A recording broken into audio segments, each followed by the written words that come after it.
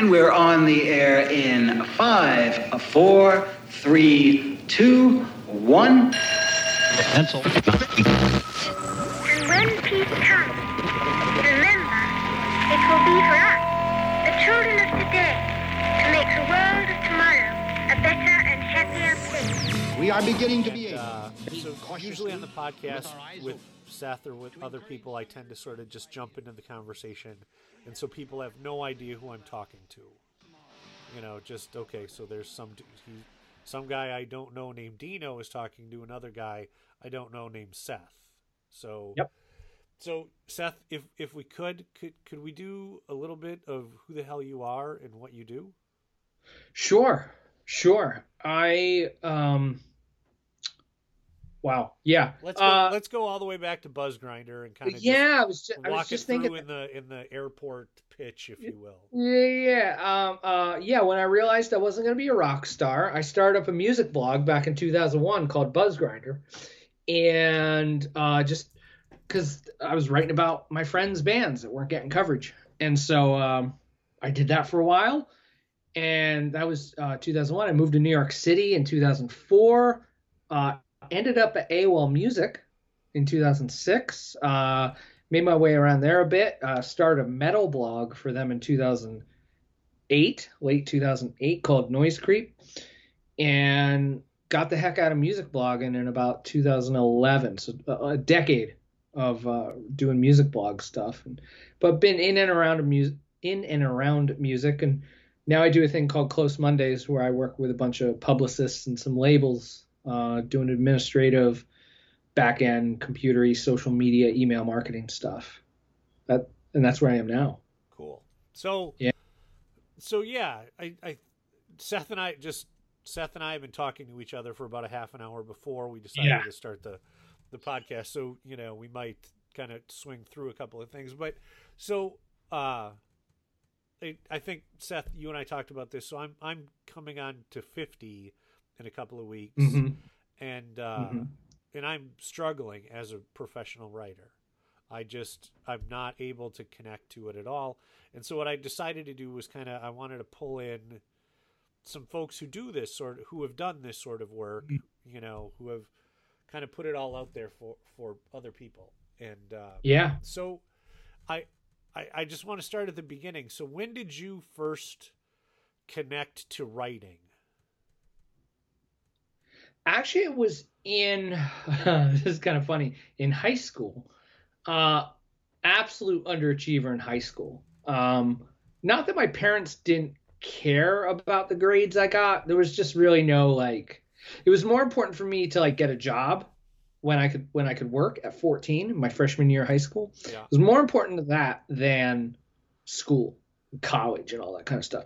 So when you don't really care in high school, you have time for other things, especially in class. So what I did was I had spiral bound notebooks back then, and I would just write because I wasn't paying attention. I was just writing, and I was writing gibberish, and oh my God, I wish I had some of those notebooks still.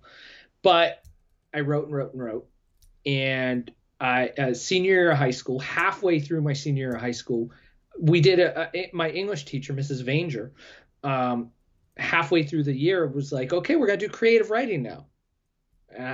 Still didn't perk me up because I don't care, whatever. I didn't even know I was doing creative writing. And so we did a thing, and I turned it in, and she's like, Seth, you can write. I was like, I can? What do you mean? And so that kind of was finally my first real nudge into maybe you could do something with writing. So I almost went to school for journalism, because in the mid 90s my idea was, if I can get a job at a newspaper, I can live anywhere, which really changed all these years later. But yeah, I just kept writing, and to writing lyrics for my dumb one-man band that I did for a while, then a music blog, and just kept doing it, and I still do it. So yeah, see, for me it was Oh, okay. So no, wait. I want to ask the following. So you had the paper and pen or pencil or whatever it was. Do you remember why you thought I'm going to write something down? Like, so for me, I'll tell you what it was. So I started earlier than you. My favorite book of all time is Harriet the Spy. Okay. And in the book Harriet the Spy, there's a girl and she writes everything down. She thinks she's a spy. Okay. And for whatever reason, that story hit me early on, and I'm like, I'm gonna start writing stuff down. Yeah. And then in 6th grade, the concept of diary somehow came into my consciousness. Yeah. And I thought, I'm gonna keep a diary like Harriet, but and so I always say that I started my journal, my writing journey, if you will, but it is a journal, the last day of 6th grade. And I've written in my journal every day for 30 minutes for my entire life. I've only missed, I missed 12 months twice for personal reasons, mental health reasons. Sure. And, but everywhere I've ever gone and everything I've ever done, every day, there's 30 minutes where I've sat in front of a notebook and written for 30 minutes. And to be fair, it's just a document of my life, and a lot of it's absolute drivel. But at the same time, the reason that I sat down and moved a pen across the paper was because of Harriet the Spy. Wow. Yeah. And so do you have any idea why you did? No, I guess, thinking back, I'm trying to think back as to what I didn't read. I still don't read, really. Books. I know it's horrible, but I was into video games. I was into role-playing games, Dungeons and Dragons and Robotech, and stuff like that, Shadowrun. So I was like into fantasy kind of stuff, science fiction stuff, to this day. And I don't know. I of course listened to a lot of music all those years too. And I never, I don't know. It was just kind of, I hate to be, I guess it's kind of spiritual, but I don't know. It just kind of came out. Yeah. It was just like, I'm sitting here and I could have drawn, I guess. I did like drawing many years ago. I do it here and there. You know that. I drew robots for a while and stuff. But I could have drawn more, but I don't know. It was just writing. Writing came out. Yeah. Yeah, see, I think it's interesting because I people have a hard time articulating kind of where it started. And for me, the practice of writing, you use that new agey kind of word, but the practice of writing, and for me has become this sort of thing where it's where I order my life experience, right? Ooh, yeah. Like the world is a complicated fucking place. When you're 22 years old and trying to figure yourself out emotionally, it's good to have a place to dump all that shit out. And so so that's sort of kind of the new agey piece of that. So then the next question is, when did you first write something for publication in the world? You mean aside from my music blog stuff? No, the first time. Literally the first time. When did you put something out into the world? Wow. I guess maybe it was like Zanga. Back in like, I don't know what the fuck that is. Yeah, that was like a live journal kind of bloggy thing back in like 97 or so, 98. And so it was like a hosted blog that you could follow other people and stuff like that. And I guess it was there that I wrote, that I started blogging, I guess, before blogging was really much, it was just writing back then, I guess. But did you write anything before that, like, record reviews or zine shit about bands or any of that? Trying to. Wow, you know what? I guess yeah, you know what? The years go by. Right. Yeah, I did. I actually did write a zine in the mid '90s. Now that I'm thinking about it, now I got the brain working. Yeah, I wrote a zine called Hemline, and I remember I went to my friend Eric's house because he had a computer with a printer. And I was like, I really want to write a zine because I met him really through the first band I was in. And I was like, we should do a zine. And he had the printer and all that stuff. So we would just go over there and we would like take turns writing on his computer the things that we were going to have in it. We put some drawings on it and we made photocopies of it and we handed it out at school, at my high school. I completely forgot about that. And was it well received? It was a handful of our little crew, our alt music crew. Yep. I read it, it didn't really go very far. I remember, we wrote some we were in high school. We wrote stupid stuff, but yeah, we wrote about, I guess, some music and movies and tried to be philosophical about stuff and censorship. Man, and all that kind of stuff. So, yeah. So, yeah, because the reason I was wondering is just sort of, I talked to my friend Greg on the podcast before this, and this idea of writing in public, right? Yeah. Which is, for me, there are two different things. What I write in my journal has only ever been read by one person in the world, and obviously it was a girl I was trying to impress. Okay. But other than that one girl for maybe 3 weeks, and I honestly don't think she read it, but I showed it to her. But other than that, nobody has read it. And it's and to be fair, it's a giant, significant. It's a big, giant thing. Like it's 30, 40 years of shit. And when I die, it's in my will. Somebody gets it. Wow. And, what they do with it, I won't have any idea. But there was this when I was in college. I was an English major, so like reading the journals of the writers that I loved was really cool. And so, it was like a document of Allen Ginsberg's life.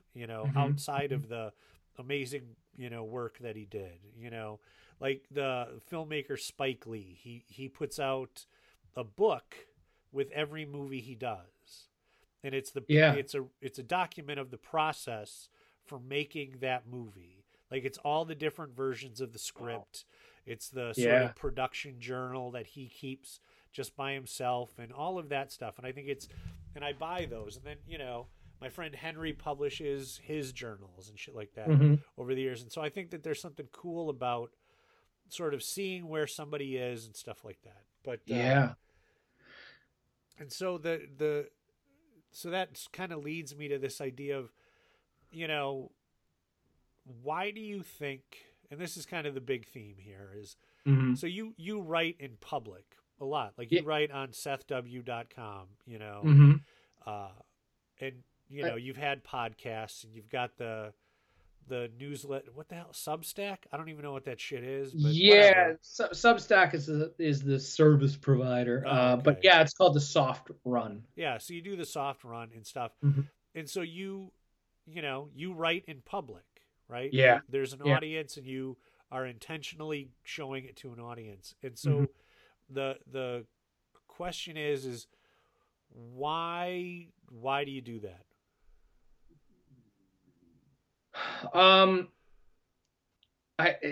It just comes out, and like I try to think of it going back to something we talked about earlier before we started recording. Battling with the idea of like, who cares? No one cares. No one cares. I was gonna get there, but yes. And I fight that of like, well, why am I writing on this? Why? And it's just like, because I want to. And it's not because I've started blogs for like realsies, like outlets, music outlets. Like, we're going to do this, and on Tuesdays we're going to cover this, and we're going to do interviews and this and that. Like, I know how to do that, and that's like to build an audience, and we're going to do social media and maybe tie in this. And this is just for like, this is out there. That's it. Like, read it. Don't. There's no end game. There's no, like, even the Soft Run is a newsletter about like being soft with yourself, and just like for early stage runners, like, because a bunch of people started running this year because of the pandemic, and like, it's hard. Like, it's a hard activity, but like, I'm trying to stress. I've only been running for 4 years, but I'm just trying to stress, like, just be soft, like, be gentle with yourself. Like, it's okay to walk and stuff like that. It's okay to be slow and sweat, and it's okay you don't want to run 8 times a week. It's hard shit. So I don't know. It's just kind of that energy, that fervor of that is like, that's just out there. And like, if 4 people like it, cool. And if not, like, I don't know. It's kind of an exercise of like, how do I keep making something interesting and writing about this thing I do and love that maybe inspires someone else to like start enjoying it, to see a different perspective of it. Yeah. So then in this question is always shittier in my head than it really is, but sort of, yeah, like you were saying, why does nobody gives a shit? We were talking about this before. Nobody cares. Nobody cares. We're not, the bands we love or whatever. Yep. Nobody gives a shit. Mm-hmm. Nobody does. And so the thing is, if knowing that nobody gives a shit, right? Mm-hmm. And I think that there's something to that, to that. Mm-hmm. Why do it at all? Why not do nothing, right? Right. Right. Why not just shut the fuck up, get a job at a coffee roaster, learn to bake bread, and run, right? Yeah. Like for me, my career, I made a conscious change, I think 3 or 4 years ago, where I just, like, I had spent I always tell people that I've spent my entire life as a professional arguer, if you will, advocating for a position, whatever that position is. I've spent a lifetime discussing that. Right. And about 4 or 5 years ago, I just went, I can't talk about this. I can't talk about anything anymore. Yeah. I just can't. I can't. And so I started to do what I do now as a day job. And my day job is literally just my day job. Yeah. I am barely, and I don't think anybody from my day job listens, but I am barely doing any actual work. Like, sure. It is, if anybody was to put a camera on me, they would go, fucking fire him. What the fuck is he doing? He's snoring. Until I got a CPAP machine. No joke. Until I got my CPAP machine and identified that I wasn't sleeping very well, I would fall asleep at work and snore. Wow. Okay. To the point where the woman sitting near me would be like, "Wake the fuck up." Okay. It just, and it was that thing where, like, once you get to be a certain age, like, I think I think both as a younger person and as once you hit a certain age, you realize, okay, I am on the clock and then I am off the clock. And I'm off the clock and I want to go outside and I want to play with my dog and I want to see my niece and I want to ride my bike, and I want to, in the wintertime, I want to snowshoe and out, work does not define me at all anymore. Right. And, that's beautiful. And so given the nobody gives a shit idea. Yeah. Like I said, why keep doing this? I was thinking of that line from The Matrix today.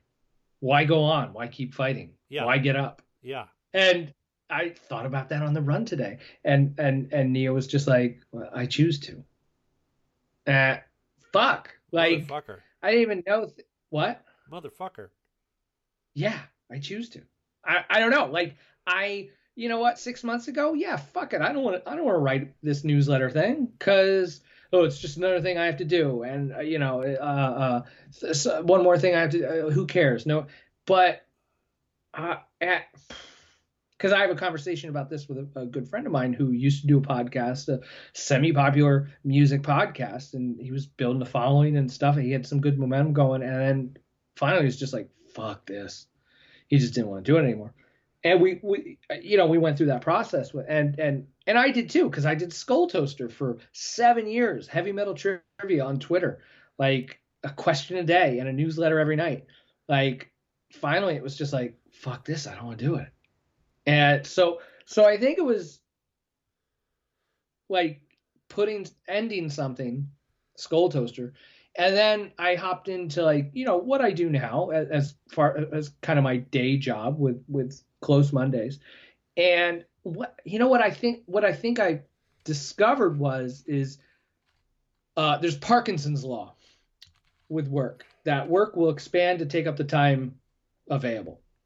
So I work from home, or we all do now. But so if it's 7 a.m, you have till midnight to get everything done. So I didn't really have anything going on. So work would just expand to take over my whole day. And so it got to a point where, because I would sit here and be aggravated, like, oh, I don't want to do this, this thing, these reports and whatever. And it was like, well, what the fuck am I in such a hurry for?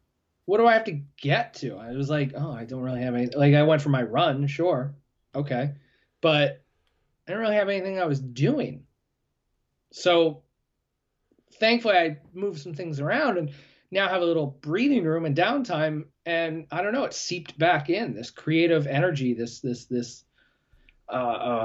time, this air became available again. And it was like, shit, I'm going to start writing about running, I guess. Or doing my doom metal mixes on Mixcloud or whatever.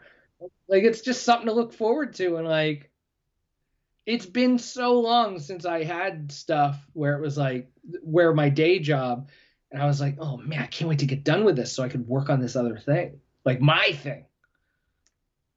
It's just my thing, I guess, of like this. And it's not even like, oh, I want to turn it into a real site, like the soft run, turn it into a big site and do a podcast and do this. And it's just the thing I do. That's all. That fascinates the shit out of me.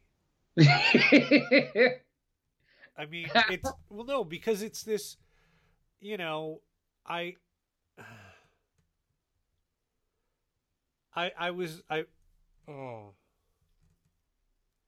So it might have been last year that I did this, but it's in recent memory that I did this. Mm-hmm. I sat down and I made 10 mix CDs. Right? That, like, CDs that you would play in a CD player. Uh-huh. And then I went to a buddy who's got a CD duplicating tool, the physical thing. Yeah. And I asked him to make me 10 copies. Okay. Of all 10 of them. Yeah. And I just put them all in paper sleeves and I mailed them to 10 friends. Yeah. And it was absolutely my thing, right? Mm-hmm.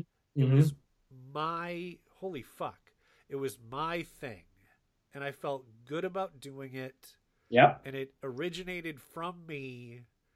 And it wasn't about, holy fuck. It wasn't about the reaction. Thank you, fucking Seth. Mm-mm. It was my thing. Yeah. And so I'm older than you are, but like at some point, I made mixtapes to give my friends.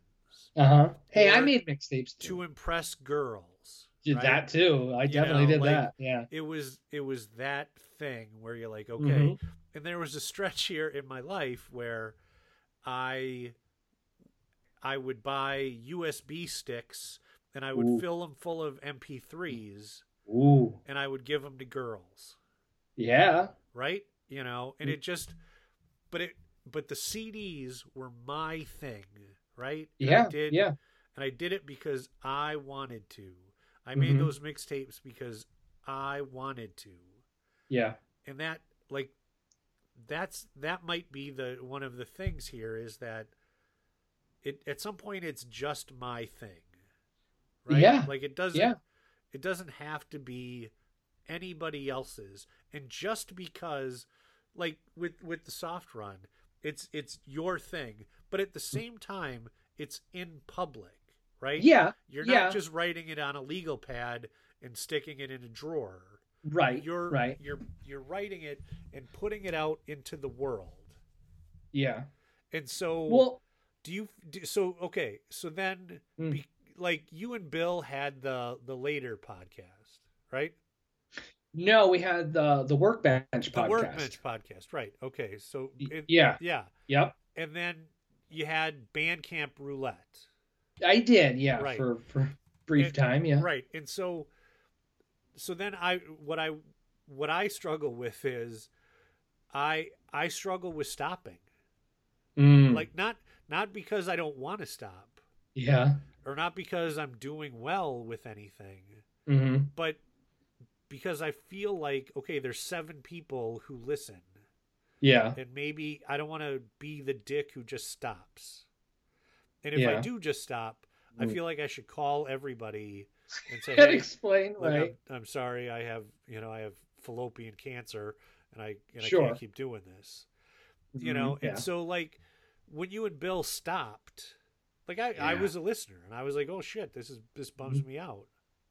Yeah. You know, and with Bandcamp Roulette, I've nagged you since then to say, you know, do this again because I really like it. But you stopped doing it because for whatever reason, I have no fucking idea why. But like, do you ever think about why you stopped and what all that was? Oh yeah. I mean, I stopped Skull Toaster. That was 7 years, and I just got tired of doing it. It was something I did every day. Let down. I mean, had over 1,300 followers on Twitter. Was building a nice following on Instagram. Over 250 people on the email list every night. Like, and I was like, you know, I'm done. I gotta be done. It was. Yeah. Then like later was a small little solo podcast project thing I did. I think I did like 30 episodes of that or something. It was just short, bite-sized, just me talking kind of stuff. And I don't know, it was just, stopping is kind of, or Bandcamp Roulette. Bandcamp Roulette was logistically just like a lot of work, like a lot of video post audio work and stuff like that. There was a lot to it. So, you know, and I still want to do stuff with that, but I don't know. I think getting back to with the Soft Run and even like the metal mix thing I'm doing, called Goodnight Metal Friend. I kind of like the idea of there's that kind of practice of like, you know, envision your reader. Like, who's reading this? Who's listening to it? Who's your, whatever they call that. But like, I know some of the people that read the Soft Run, and like that kind of feels good. Whereas like other stuff I've done with, I mean, I guess with like, I don't know. I like the idea of I'm putting this thing out for like one person, and honestly, like, the person's me. Because like I just mentioned earlier, like, I thought of The Matrix while I was on my run. Like, I need to keep finding motivation to keep running. And you know, music stuff, like I'm really been invigorated by electronic music these days, because it's fresh and new to me. It's not something I've done for 20 years, whatever. So I don't know. I've just really enjoyed. I want to listen to that literally. Like I want to hear long, like 30-minute long drone metal things to fall asleep to, or like I said, the soft run. Like I need to keep finding motivation to run. So I might as well start writing about it, I guess. So I guess maybe it's like I found what I want first. I mean, Skull Toaster was fun and all, but like, again, that was super metal. And like lately, like I don't need any more metal. It's my day job. So, the Bandcamp Roulette stuff is like great, but it's just like, oh man, like constantly listen to like, I like finding that stuff and all that, but like sometimes it feels like the most direct, easy way for me to make an impact with music, say on Bandcamp, is to like tweet about it to a couple people and a couple people like it, or put it in a newsletter, or tell you about it, like send you a link and like, Right. oh yeah, it's kind of like that. Instead of making it more of a show, I don't know. I struggle with it. I struggle with that. Like I love the idea of Bandcamp Roulette. I if it were effortless, if like literally there's like 3 audio things for that and like 2 video elements, and like there's a lot of shit going on with that. So, and it gets flagged every time on YouTube because I'm Does it playing. really? Yeah, like it doesn't get taken down, but it's just like, oh, this is copywritten material and this could be a strike, and it's like, Jesus, like get out of here. Which is why I'm doing a thing on Mixcloud, because Mixcloud has licensing rights and stuff like that. So your stuff's not going to get taken down. Yeah. See, like when I was a kid or when I was in college, it was, I had a professor who literally wrote a book called The Audience, and it was about how artists and writers perceive and interact with the audience. Yeah. And it's one of those things where, like, when you write in public, when you create in public, Yeah. there's either this thing where it's my thing and I'm just doing my thing. Yeah. But in 2020, the audience is such a thing.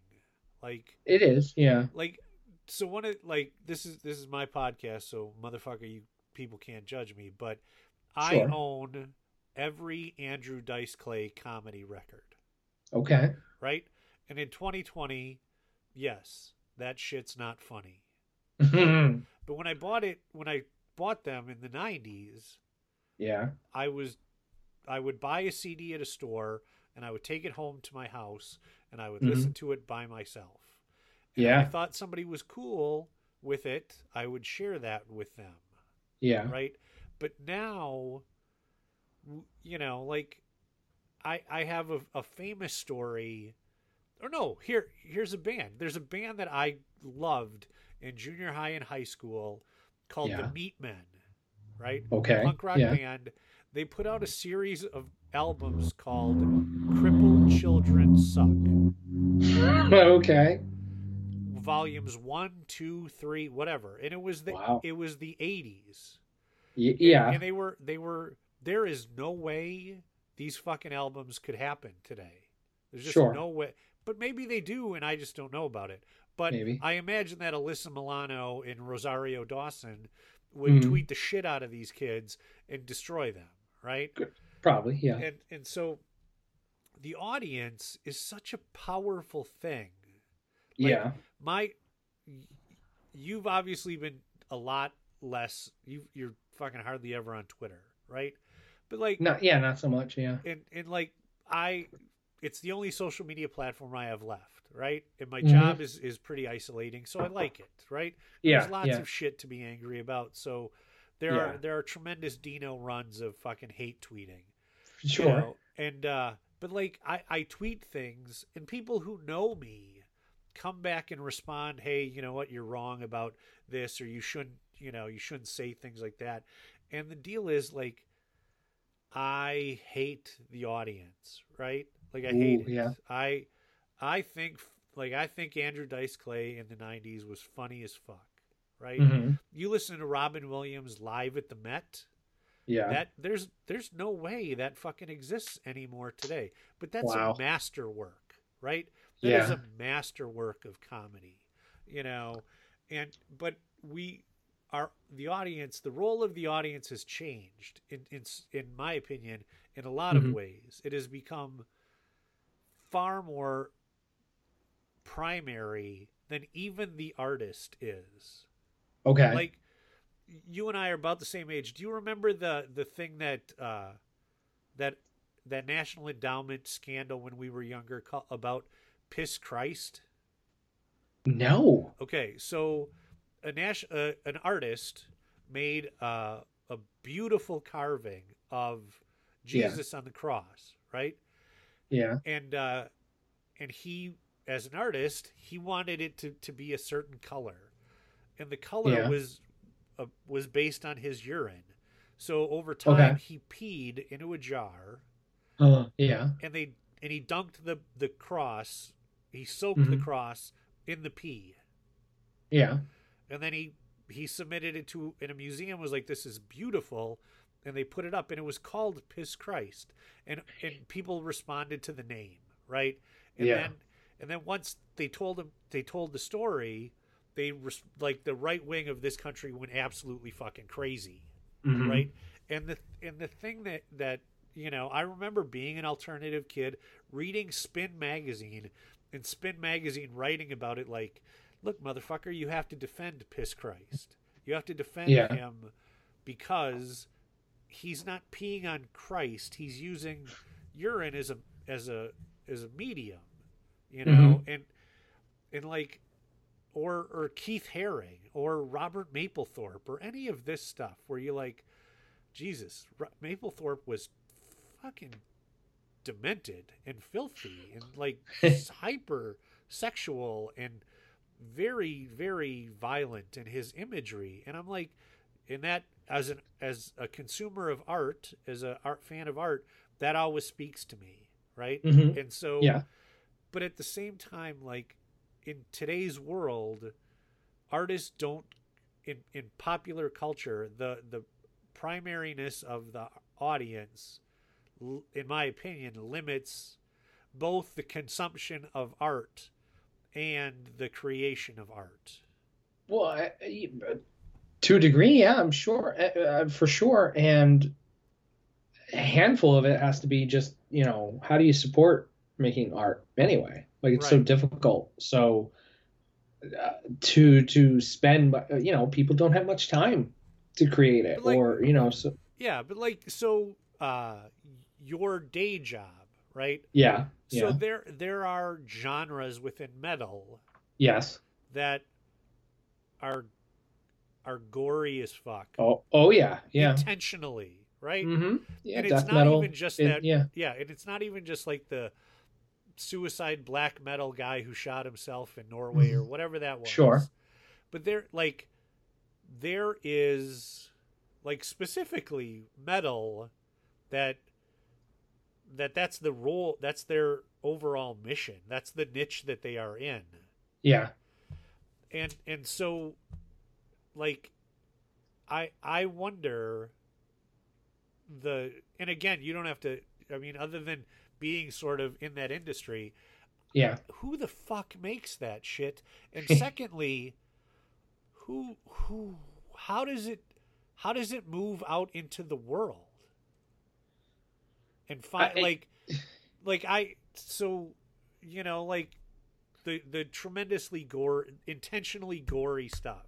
That's from what I have read is the intention of the lyrics, or the focus of the lyrics is about physical gore, right? Yes. Yeah. And so there are young white men in a room who that is what they choose to do.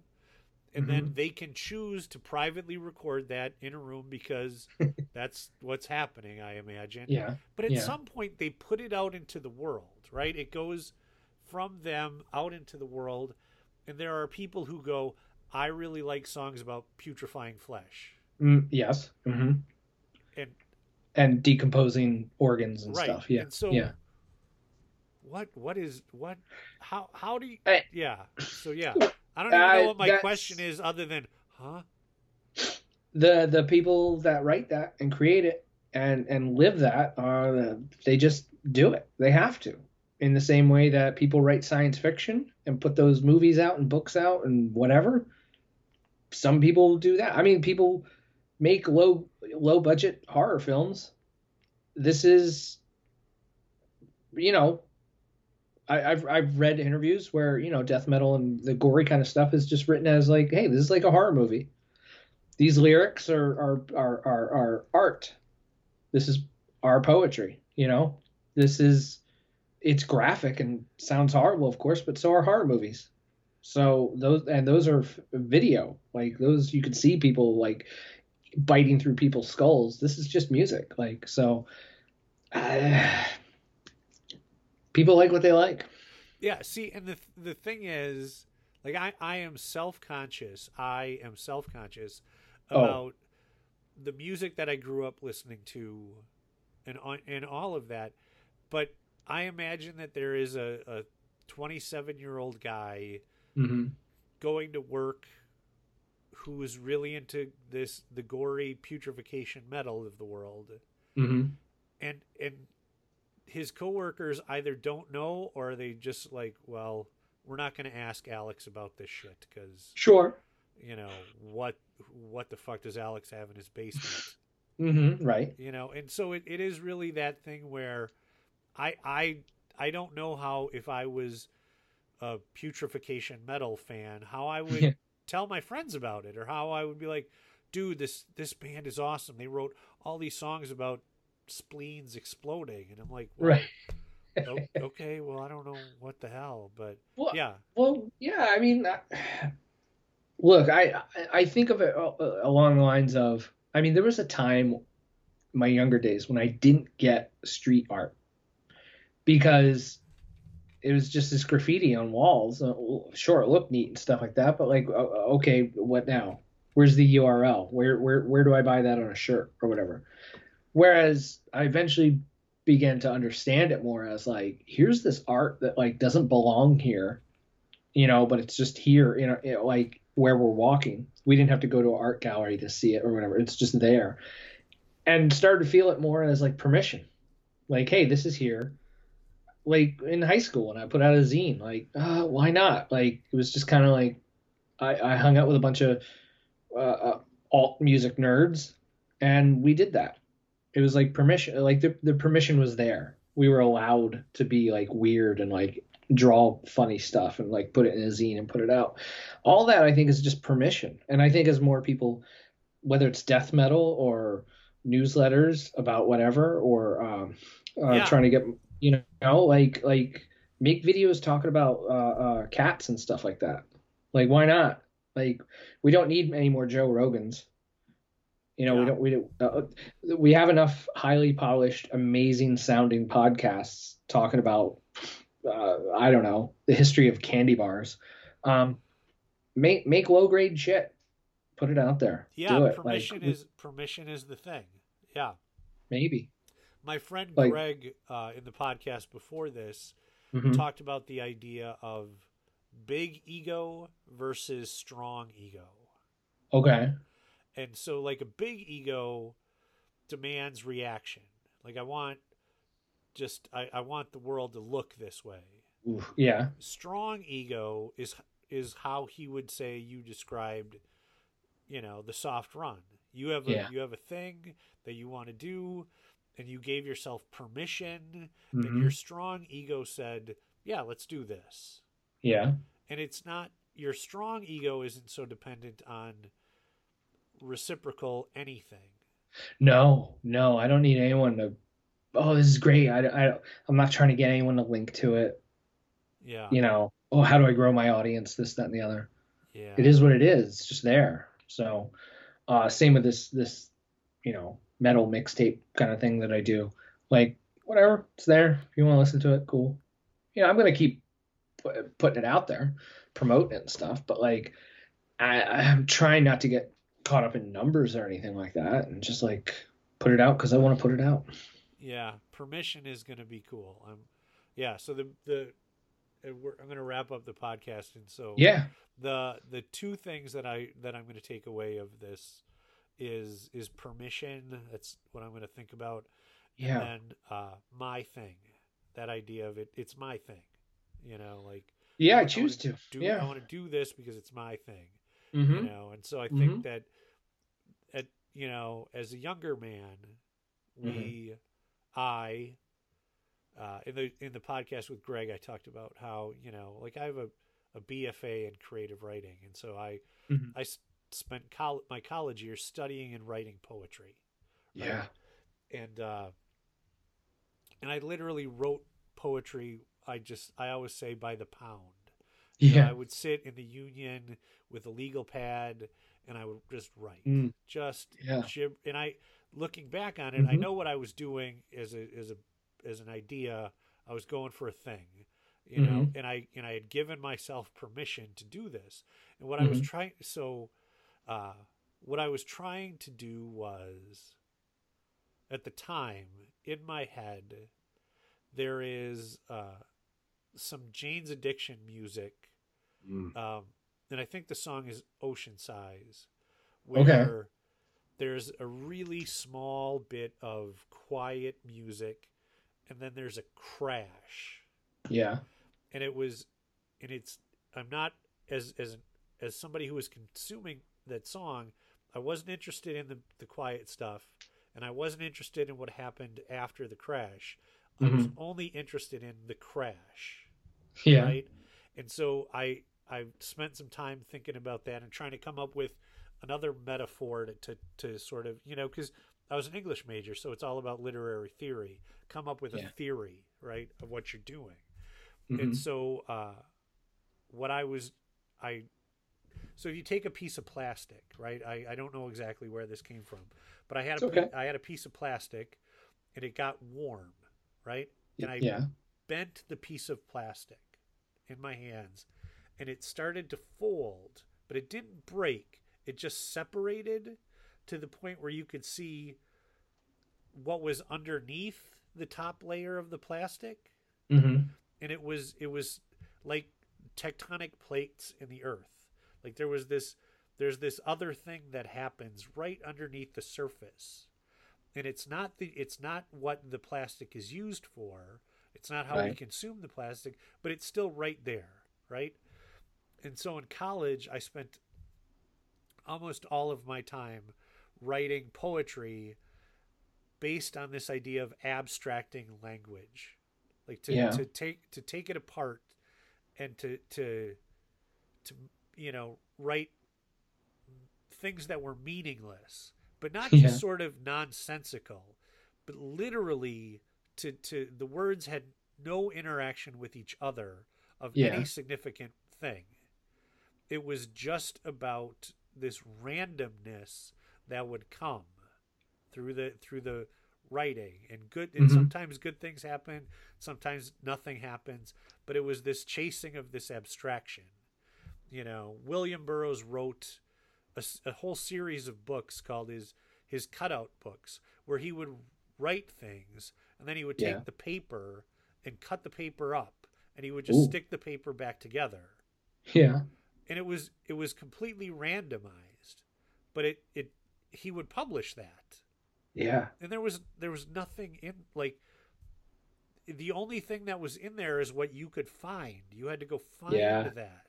He had created this thing that that if you were going to consume it, you had to bring quite a bit of you to it. And it's as I'm getting older, I think I have to find a way to give myself permission to do my thing.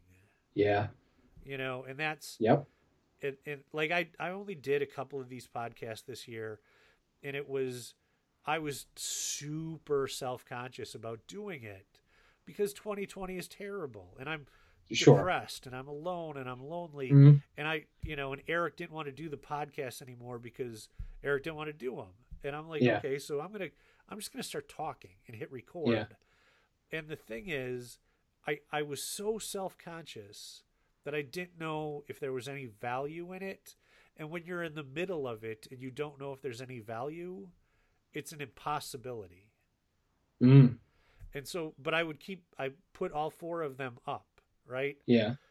And I don't know why I did, right? Well, yeah. More importantly, I don't even know why I hit record, but the thing is, I have to give myself permission to be okay with my thing. Right. And I just have to work to get there. Well, and two, I had a conversation earlier today with someone about running, and it got to a point where it was like, this person felt that if they weren't like running, well, why even bother? But it's like there's an in between. There's a gray area.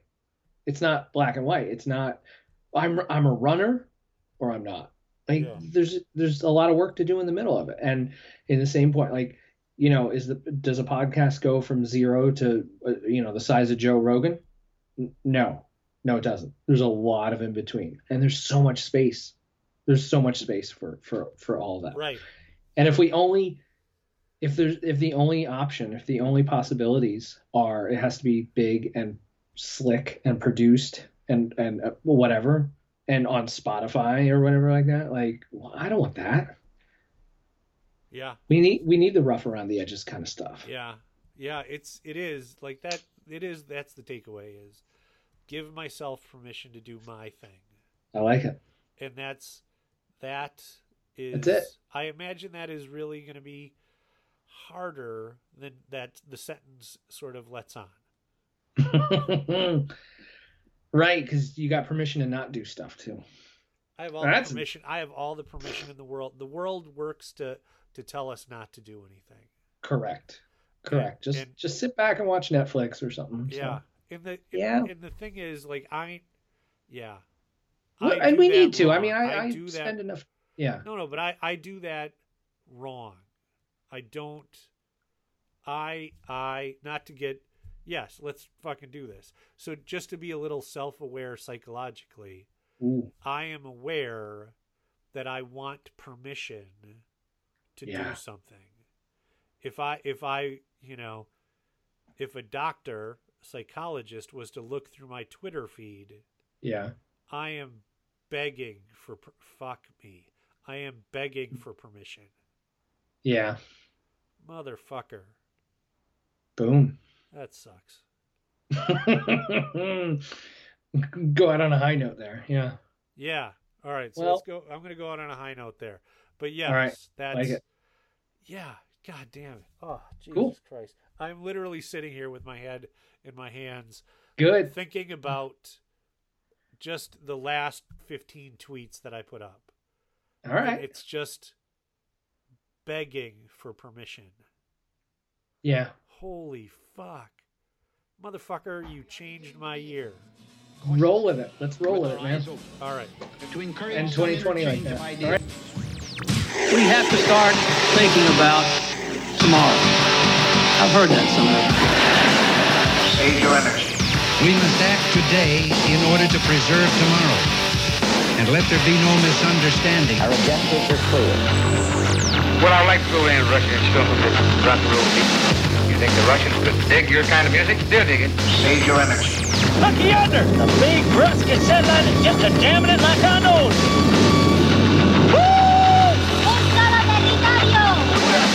We are talking about a society in which there will be no roles other than those chosen or those earned. We are really talking about humanism. Why did you put what we said on the radio? To encourage some interchange of ideas, of books, magazines, students, tourists, artists, radio programs, technical experts. We declare our right on this earth to be a man, to be a human being, to be respected as a human being. I want you and your boys to cease and desist from violating the American airwaves, or I won't be responsible for the consequences. Further communications may not be possible. It's this guy. He's got a pirate radio station. When we intend to bring into existence by any means necessary. Uhura, what's on the comm channels? Very active, sir. Multi-phasing transmissions overlapping. It's almost a gibberish. Welcome. Welcome.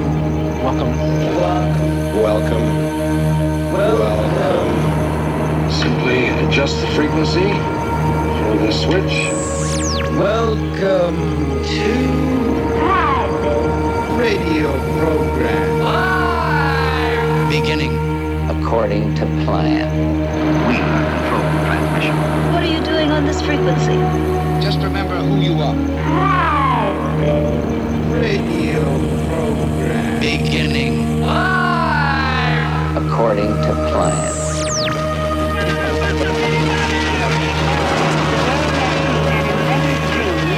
Become an everyday actuality. Within itself, this industry embraces many of those scientific accomplishments that yesterday seemed fantastic impossibilities. There